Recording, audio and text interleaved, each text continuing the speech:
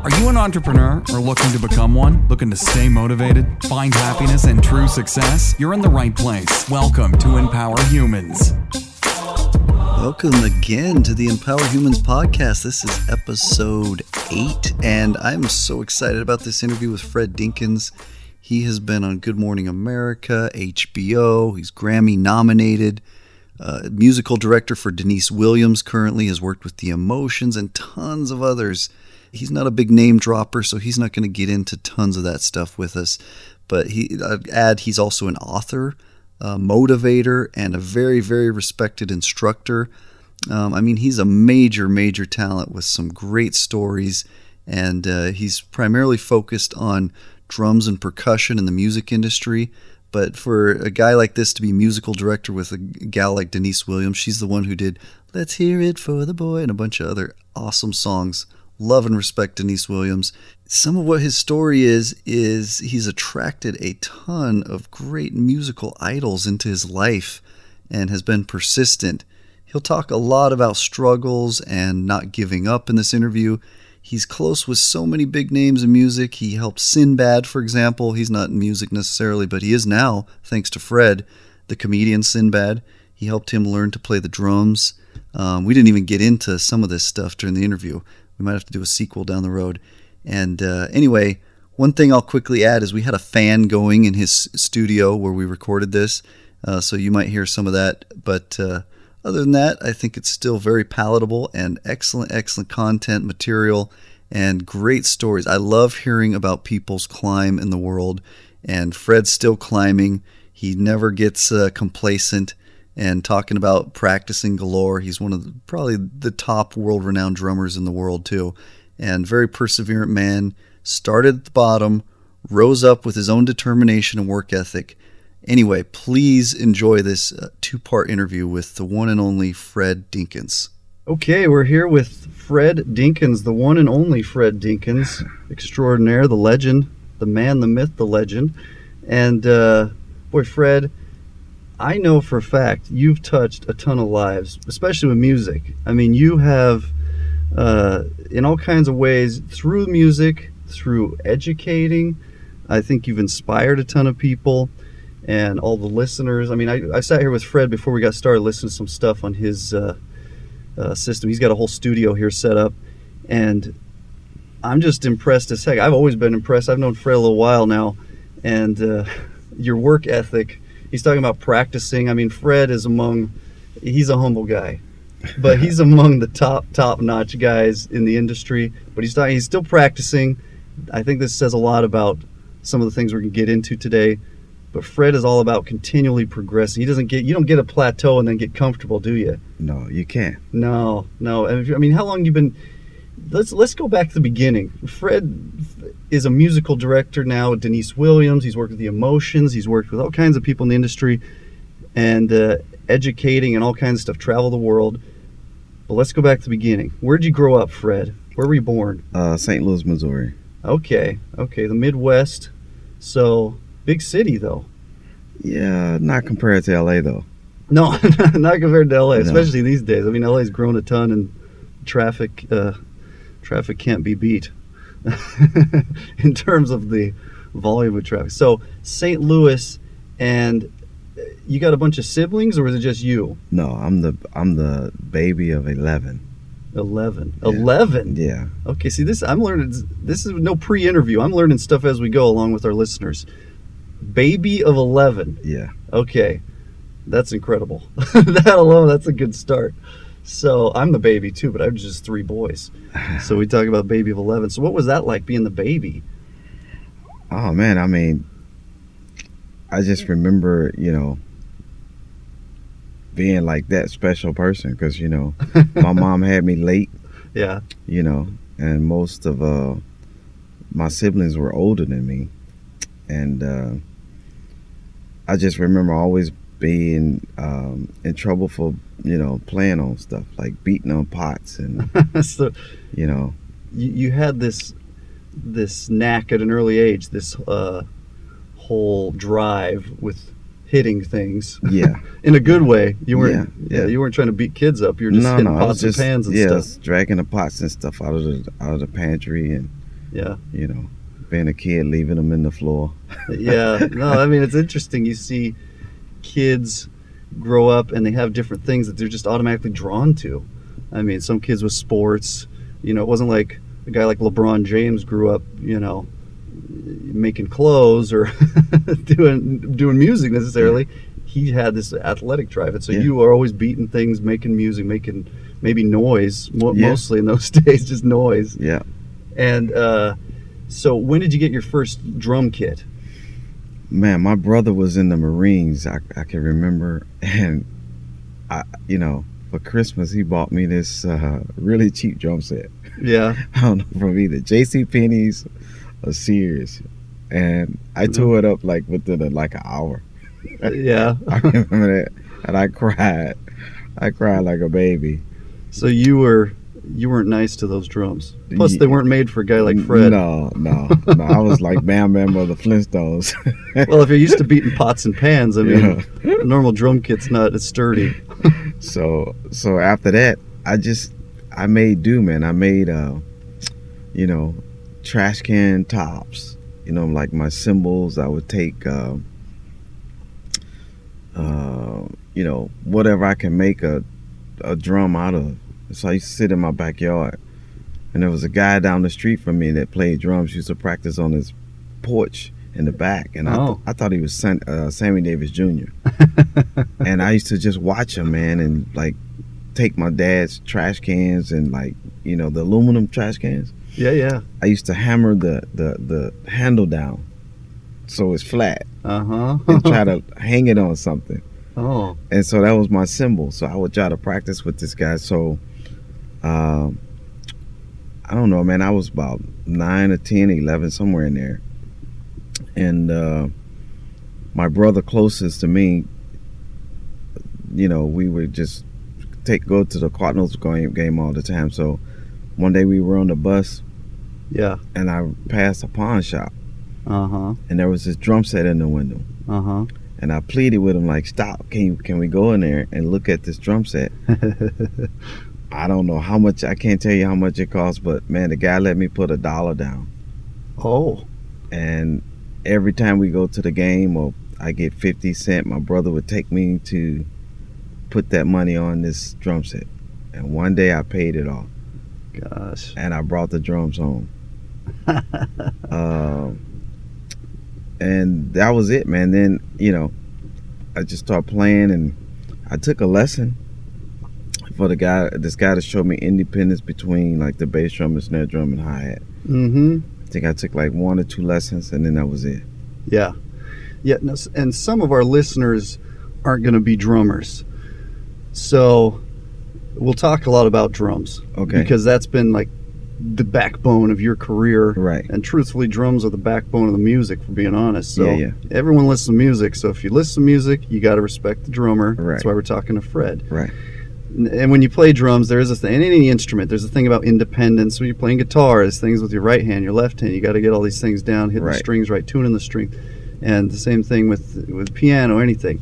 So you got moving. You had a merciful guy in a pawn shop give you an opportunity. Yeah. And you, I guess that probably gave you some motivation. Like, okay, he let me put $1. Oh, yeah. And then you started, you know, putting together some money to where you could actually get to where you could have those drums in your possession. Yeah, my mom would always slip me like some money. My dad didn't know it. Oh, She man. slipped me $5 and it's like, okay, let's go.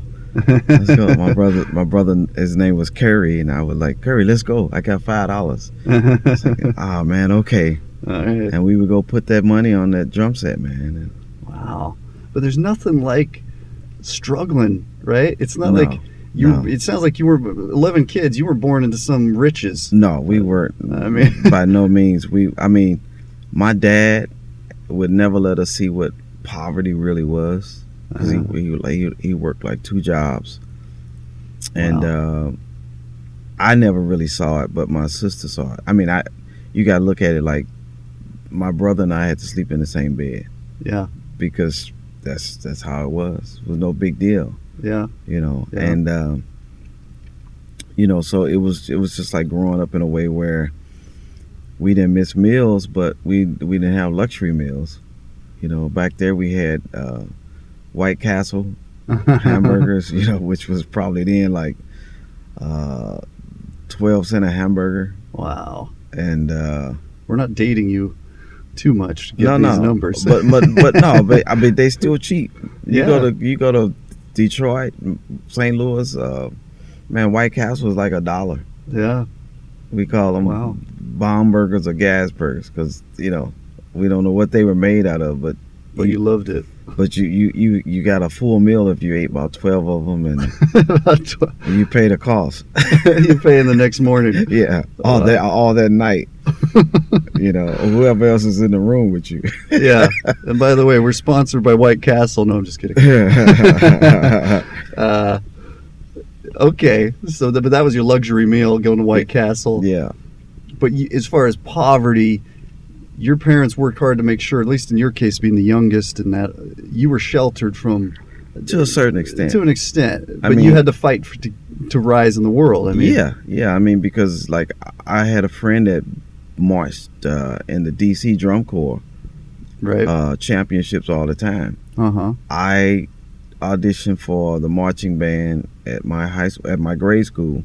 Mm-hmm. I got in, got first there, and next thing you know, it's like, okay, man, we got to start practicing for competition and parades. Mm-hmm. Well, that was all fine, but then when the parade came around, you had to buy uniforms. Mm. And the uniforms were expensive. You had to pay for like the helmet, you had to pay for the gloves, you had to pay for the shirt, the pants, the shoes. Right. And my parents couldn't afford it. Oh. So I had to get out of the marching band.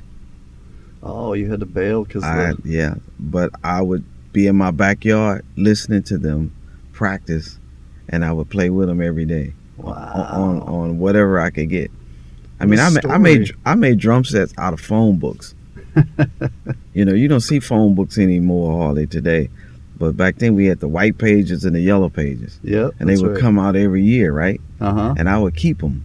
Yeah. And I would set them up as a drum set on my bed. Wow. You know, and just practice like that. Wow. I had an imaginary mind to practice no matter what. Yeah. You know, and that was the one thing, man, that still sticks with me. Mm-hmm. You know, like even here, I mean, this was creative to come up with, you know. Yeah. You know, with my room and stuff. And even back then when you met me for the first time, the room inside the garage. Yeah. You know? Yeah. Yeah. And for those listening, we're in a studio Fred built from scratch, from the bottom up. Again, we're in LA at the moment, so it's a congested area, lots of people. So if you're going to be playing something like drums, you got to have some insulation. You got to have some some sound dampening, to say the least. Yeah. Drums get pretty big and loud. So you dealt with some disappointment. I mean, you and that's crazy. You sat there practicing as you listened to the band from your backyard, and then you did the whole thing with the phone books. And these days, if anyone's got a phone book, that's pretty much all they're good for, is let's practice drums. Yeah. No one's using them anymore. Right. But I remember those phone books. Yeah. Okay, so you kept going though, and then obviously you got that set we talked about. Yeah. And then what did you do from there? I remember you telling me that you started playing at the church. Yeah. I would play bongos on at church. Oh, okay. And then there was a guy that was really good. Yeah. But the guy that was over the music, his name was Joe Mitchell. He was the pastor's son. Mm-hmm. And he knew like a lot of people like Donny Hathaway. Yeah. I even think he knew Marvin Gaye. Wow. And he knew like high level music, like what it was supposed to be. And he played very, very well.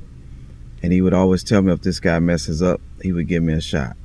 And so this guy missed one Sunday, and he asked me, was I ready? He let me play the first Sunday. Well, actually, I had to go to rehearsal. Yeah. And I didn't know anything about music. Like, I just knew beats, you know. And he said to me, there was the way the church was set up, there was the pulpit, the drums, the piano, and then over to the side of the piano was this little section called the motherboard section, Uh-huh. which was the elderly women of the church. Yeah. The whole church was carpeted except their area. It was like they had a wooden floor, Uh-huh. and you could hear their heels clicking. So he would say, if I don't hear their heels clicking by beat 4 of the first measure, you're not grooving. Which I didn't know what he was talking about. I just remember being so intimidated, going home telling my mom that if their heels didn't click by the 4th beat in the first measure, I was gonna lose my gig. So she got on the phone and called all her friends up. Yeah. And they were clicking like crazy over there, man. And the rest was history. I ended up playing there for years, man. And Wow. my dad ended up getting a church of his own. My dad was a minister, Wow. and I started playing in his church. Uh-huh. And they broke in his church and stole my first drum set. Oh my goodness. So That same set we were just talking about. all their work for us, Sorry to hear that. Wow. And then he set me up. He worked for the post office. He set me up. I didn't know back then that, even as a kid, you can join a credit union. Mm-hmm. And so he set me up with the credit union and started me with credit, because I was able to go pick out my first like real professional kit was a Slingerland kit. Yeah. Those And are I nice. I still have it to this day. Yeah. Yeah. That's awesome. But with that kit, everything changed. Wow. Bigger. Everything started. And I love that you got in at the first church because somebody, I don't know, got sick or just for whatever reason wasn't there. Yeah. And a door just opened. Yeah. And you were probably, desirous for this thing for a while, maybe. I don't know for sure. I mean, I think of my wife as a makeup artist. That's kind of happened with her a few times. Is somebody flaked, somebody didn't show up, somebody wasn't available. Yeah. Let's call this girl. And then, in her case, they like her work, she's professional, then they continue working with her. Yeah. And that happens a lot, especially out here in LA. It's something like that where it's just, Always. someone didn't show up, whatever it is, an actor or Yeah. whatever, a drummer, and it's your turn. Yeah. Exactly. And it's interesting how little shifts like that kind of direct your life. Yeah. One little thing here and one little thing there, and it makes the whole picture happen. Right. So you continue this throughout your younger years, your teenage years.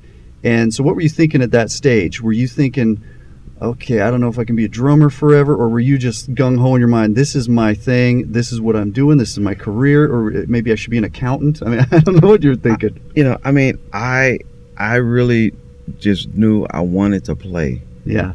But of course, my dad being a minister, it was only back then I could only play at church. Uh-huh. But he'd allowed me to play like jazz at home or whatever. I was trying to listen to different styles of music and things like that, but I couldn't play with a band Mm-hmm. because he would threaten to take my drums if I did, and I just believe my dad was crazy enough to do it if he caught me playing somewhere. So I never played with a band in St. Louis as far as like jazz or funk, anything like that.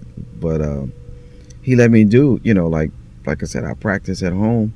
And the funny thing was, like, I would practice the records in my bedroom and have the window up, and people we had an empty lot next to where I lived, Uh-huh. and people would come out and be dancing. Oh, And, yeah, which was the worst for him being a preacher, and it's like he would pull up and see all these people out here dancing on the lot, and I would hear the door slam, and it's like, boop, blam, I'm done. No more playing, So Wow. it was pretty funny, man. You were kind of like the movie Footloose. Like Denise Williams had a big Yeah. song in Footloose, Yeah. and you grew up with your dad Yeah. was running the church, but he Yeah. wasn't too into the bands and the dancing, just like the movie. Nah, man. So that was pretty funny. That's crazy. I'm sure that helped a little. The distance dampens all the noise from the drums a little too, but they're still hearing it and coming closer to dance. Oh yeah, they were right outside the window. They would say literally, like, I would open up my bedroom window and they would be right outside. Did that kind of give you a little bit of an ego boost, a little confidence? So people are coming by choice to groove out, to dance to my drumming. You know what's funny? Back then in churches, no one would really play drums. I think I could say like the way I played, because I was mimicking jazz artists. Oh yeah. Yeah, and gospel music per se never turned me on with the drumming. Yeah. So I would figure out a way to like play the music and make it happen for me while I was playing it, because that's the only music I could play. Yeah. Does that make sense? Yeah. So listening to another drummer at the time was kind of like, they're not doing anything. It's boring. So I would be listening to different players, man. Like, a friend of mine turned me on to jazz. His name was Laval, and after that, man, that was it. I started listening to everybody, and then I stumbled across Harvey Mason. And once I heard Harvey, and then I started hearing like Ndugu Chancellor and Ricky Lawson and Alphonse Mouzon, Jerry Brown, Mike Clark, with Herbie Hancock and David Garibaldi. I started hearing all these drummers, man, and I would literally try to play like them at church. and everybody would go, what's going on with you, man? Like, where are you hearing this stuff at? Did it fit with the church music, or was it kind of you were forcing it? No, I made it fit. Okay. I made it fit. I was determined to be musical with it. Right. And I actually had a big minister. He came to visit our church, and he stopped. He says, we need to do something with our church here. We got to stop these secular musicians from coming into our churches and ruining our music. Yeah. He said, now this boy on the drums, you could tell he plays in clubs every night. Which you weren't. Which I never played at a club at all. Your dad would have beat you down. And my dad was sitting there getting mad, and the pastor of the church, he stood up and kind of got the guy straight and told him, like, I practiced every day at the church at the time. I practiced every day, and drove him and his secretary crazy. But he said, I'd rather him be doing that than doing something else. So that's the thing that I had about me, like, playing different styles, man.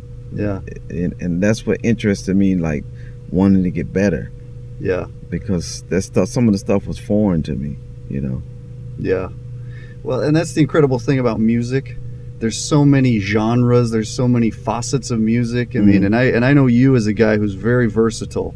I mean, you could sit down with an Alex Acuna, which is a very well-known Latin percussionist, but he could groove with all kinds of stuff too. But that's what he's known for. Right. You could sit down with any of those guys: jazz, funk, rock, country, any of this stuff, and the Latin, and all that stuff.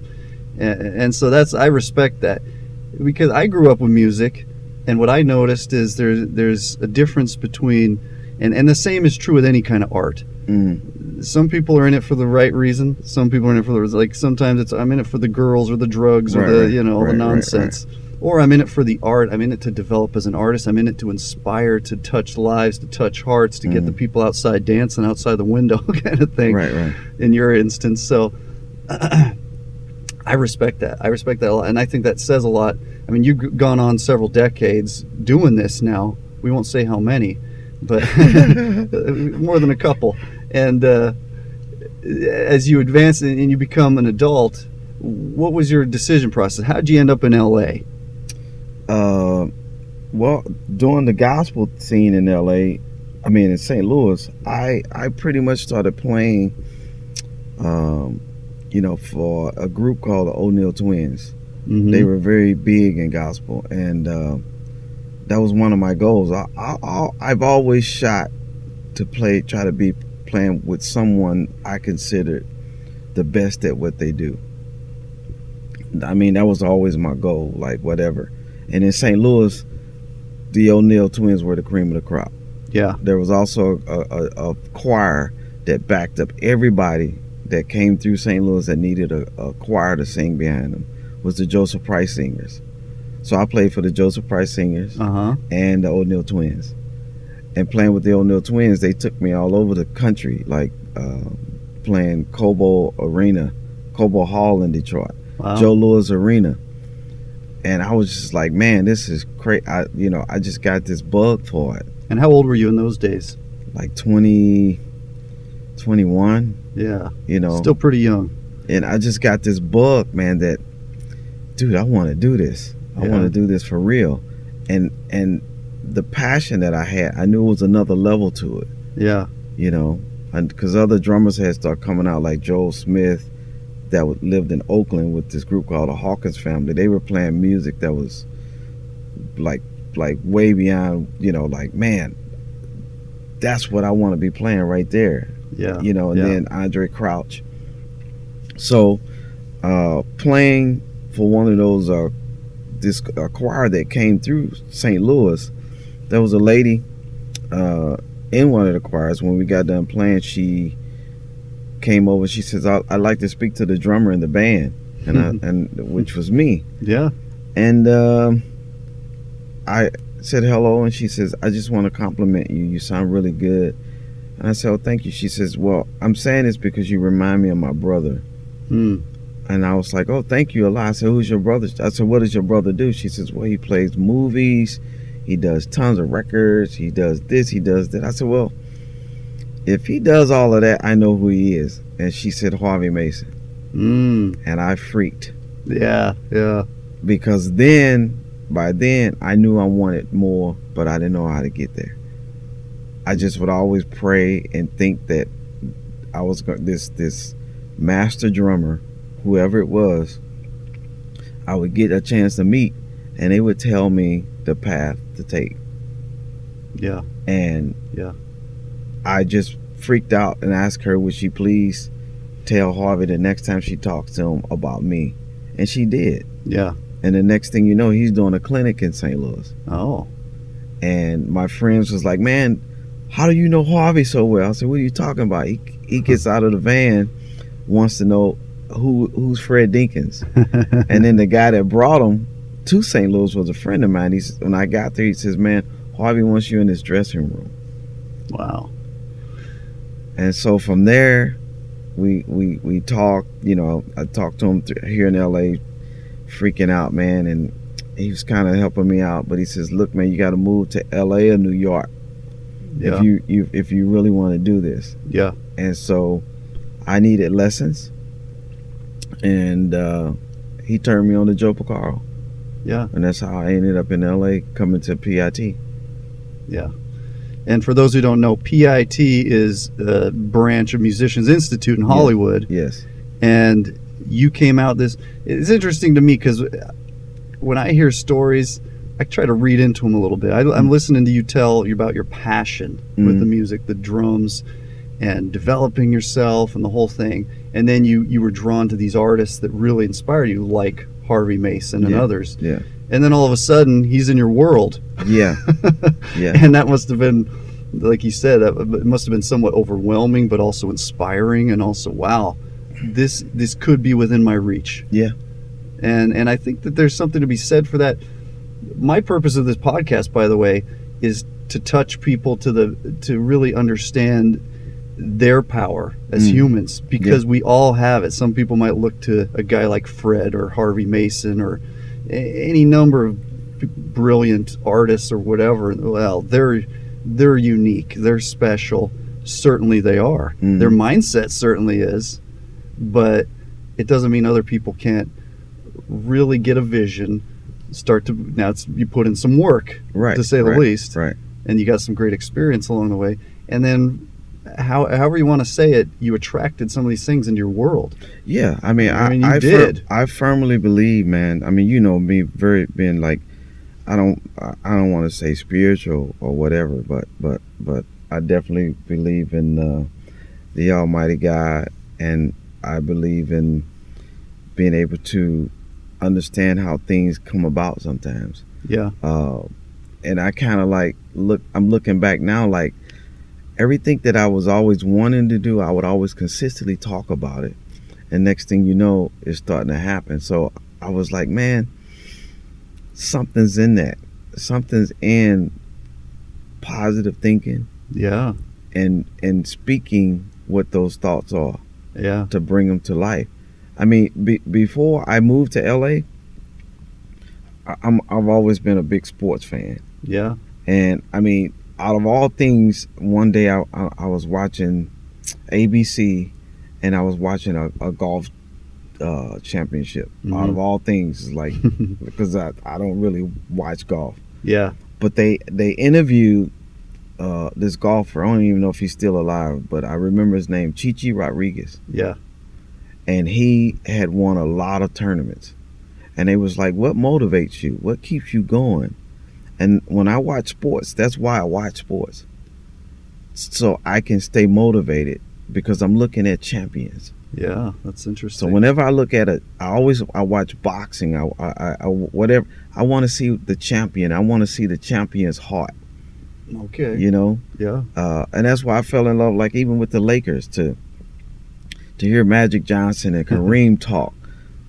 These guys were champions, and they would always say things like, you can never give up, you got to keep trying, you got to do this, you got to do that. And in St. Louis, I just took that on because it was like, what am I going to do with my life? Who am I going to be? Yeah. If I want to be anything, it doesn't matter what it is, I have to be positive and push to be the best that I could be Yeah. every day. And Chichi Rodriguez said, it's three things. You got to have desire, determination, but the hardest thing in life, which I always talk about, and I'm actually writing a book called The Practice Room, and that's what I put in there, these three words. The hardest thing is discipline. Yeah. Because you could desire whatever you want, but if you don't have the discipline to sit there and nurture it and push through the hard times when, like, you don't feel like practicing, Mm-hmm. you know, you want to rest. You know, like today, I mean, I got in last night at 1 o'clock Okay. from a session. But the first thing I said to you, yeah, once this is done, I'm practicing today Yeah. because I got work coming up 3 weeks or 4 weeks away that I'm already preparing for. Right. Going internationally. And Yeah, I don't want to wait 2 days before and say, oh, I need to work on this. I've learned my lesson by doing that. You know, being young and dumb, I call it. Yeah. You know? You keep up with your homework. Yeah. Wow. Yeah, and these are all interesting facets of all this, and I love that you see that too, because I think that's kind of overlooked by a lot of people. A lot of time, and we live in a world that's a tough place. I mean, you got to fight against this current a lot of times where there's thing. I talked in another podcast about how if you don't take care of your garden, weeds are going to grow. I mean, you got to Exactly. take care of everything, and so Exactly. you keep practicing. You wait till the last minute. You got a lot more weeds to pull, so to speak, and you're practicing and your skills to be ready for that. So now, so what you did then after these doors came into your life, these doors opened for you. You came out west by yourself, I assume. Yeah, first. And how old were you at that time?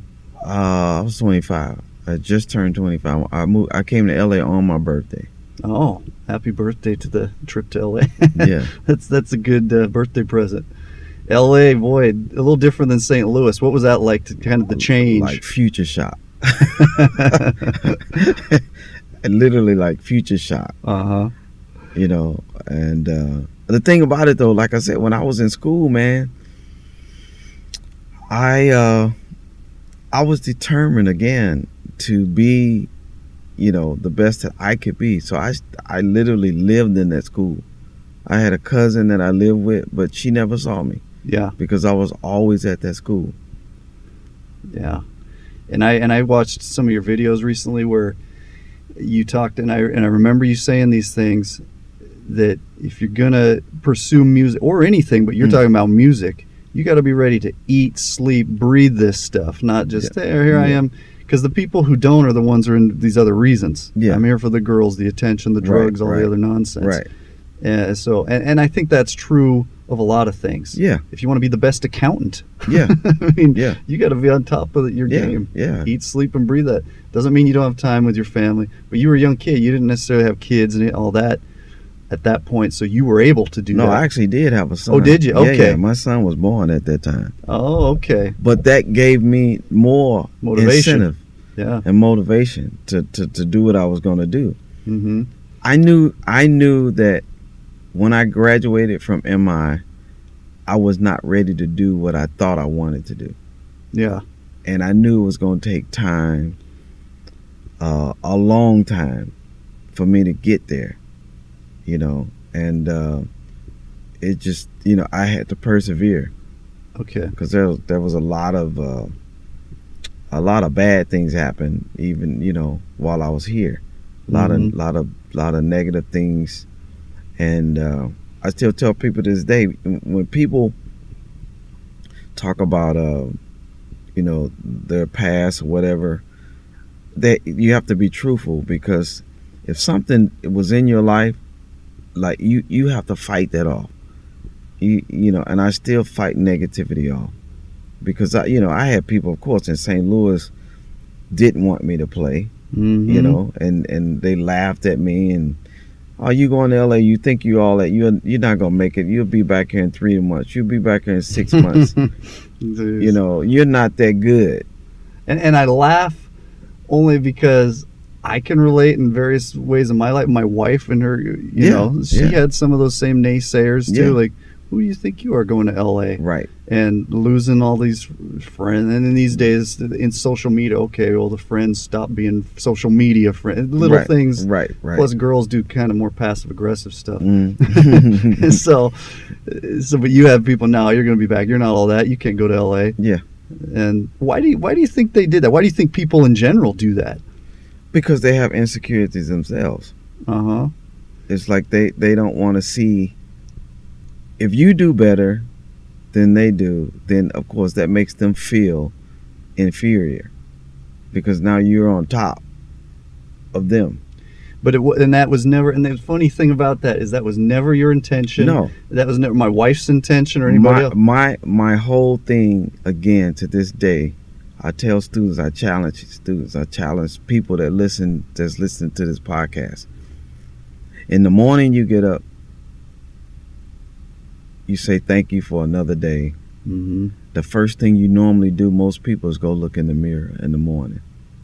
When you look in the mirror in the morning, you look at yourself and you challenge yourself to be or make a difference that day in your own life first. Yeah. Then at night, you do roll call.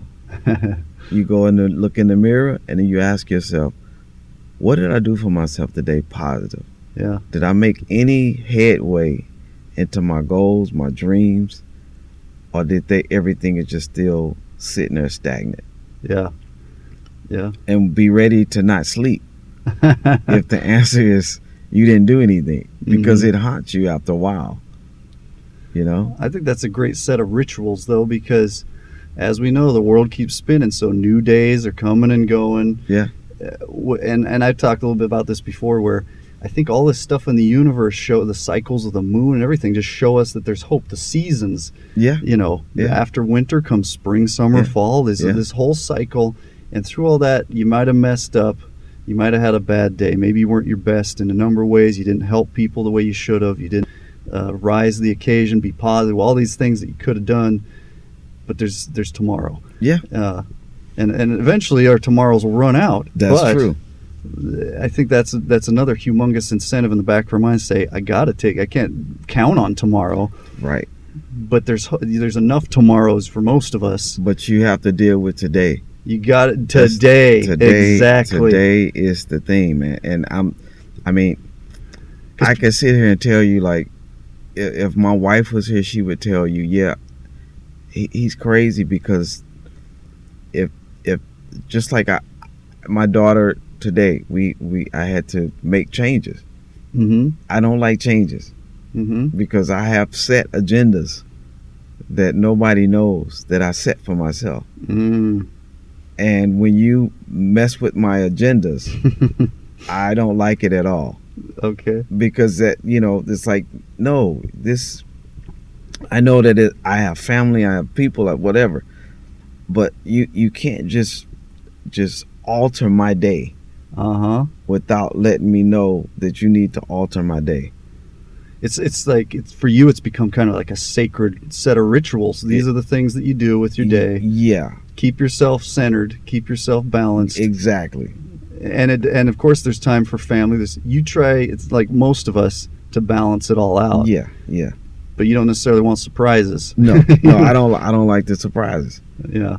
But I've learned to handle them a little better than you used to. A whole lot better than what I used to. That might have come from having kids. It's full of surprises, spilling the milk. Exactly. Screaming at each other. Breaking something, I can remember, like, if I had a flat tire, I would just lose it. I would lose my mind. Wow. Because I had a flat tire, because it changed my day. It altered my day. Yeah. Do you think maybe, I speak for me, a lot of times in my life, I've been a perfectionist. So it's like, okay, I'm leaving the house, I expect perfection. I expect no traffic. I expect great weather.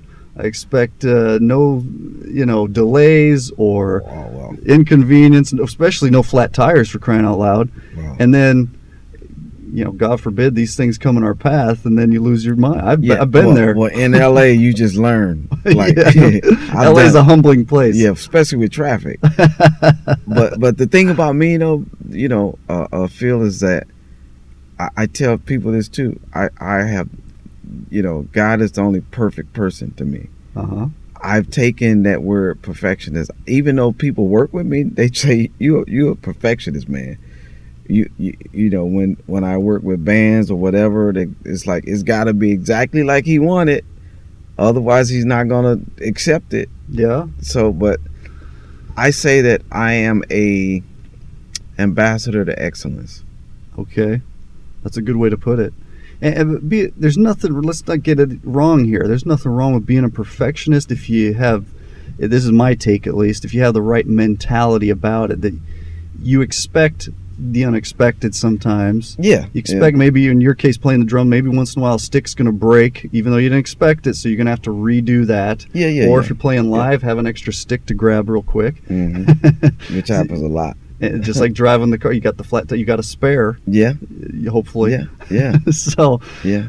And there's something about that, because you could lose your mind, pull your hair out, and cuss and scream in traffic when you lose the flat tire, or behind the kid you're playing a show. That would be embarrassing in the end. Or you could just, thankfully I had this extra stick. Thankfully I had this spare tire. And thankfully I have this another day of life and another meal. You learn how to counter it. Yeah, exactly. That's what I'm talking about. The balance. Yeah, the balance. You counter the negativity. Please move on to the next episode, episode 9, for part 2 of our interview with the one and only Fred Dinkins. Thanks so much for listening to Empower Humans. If you enjoyed the show, please rate and review this podcast. For more great content and to stay up to date, visit empowerhumans.com. We'll catch you next time.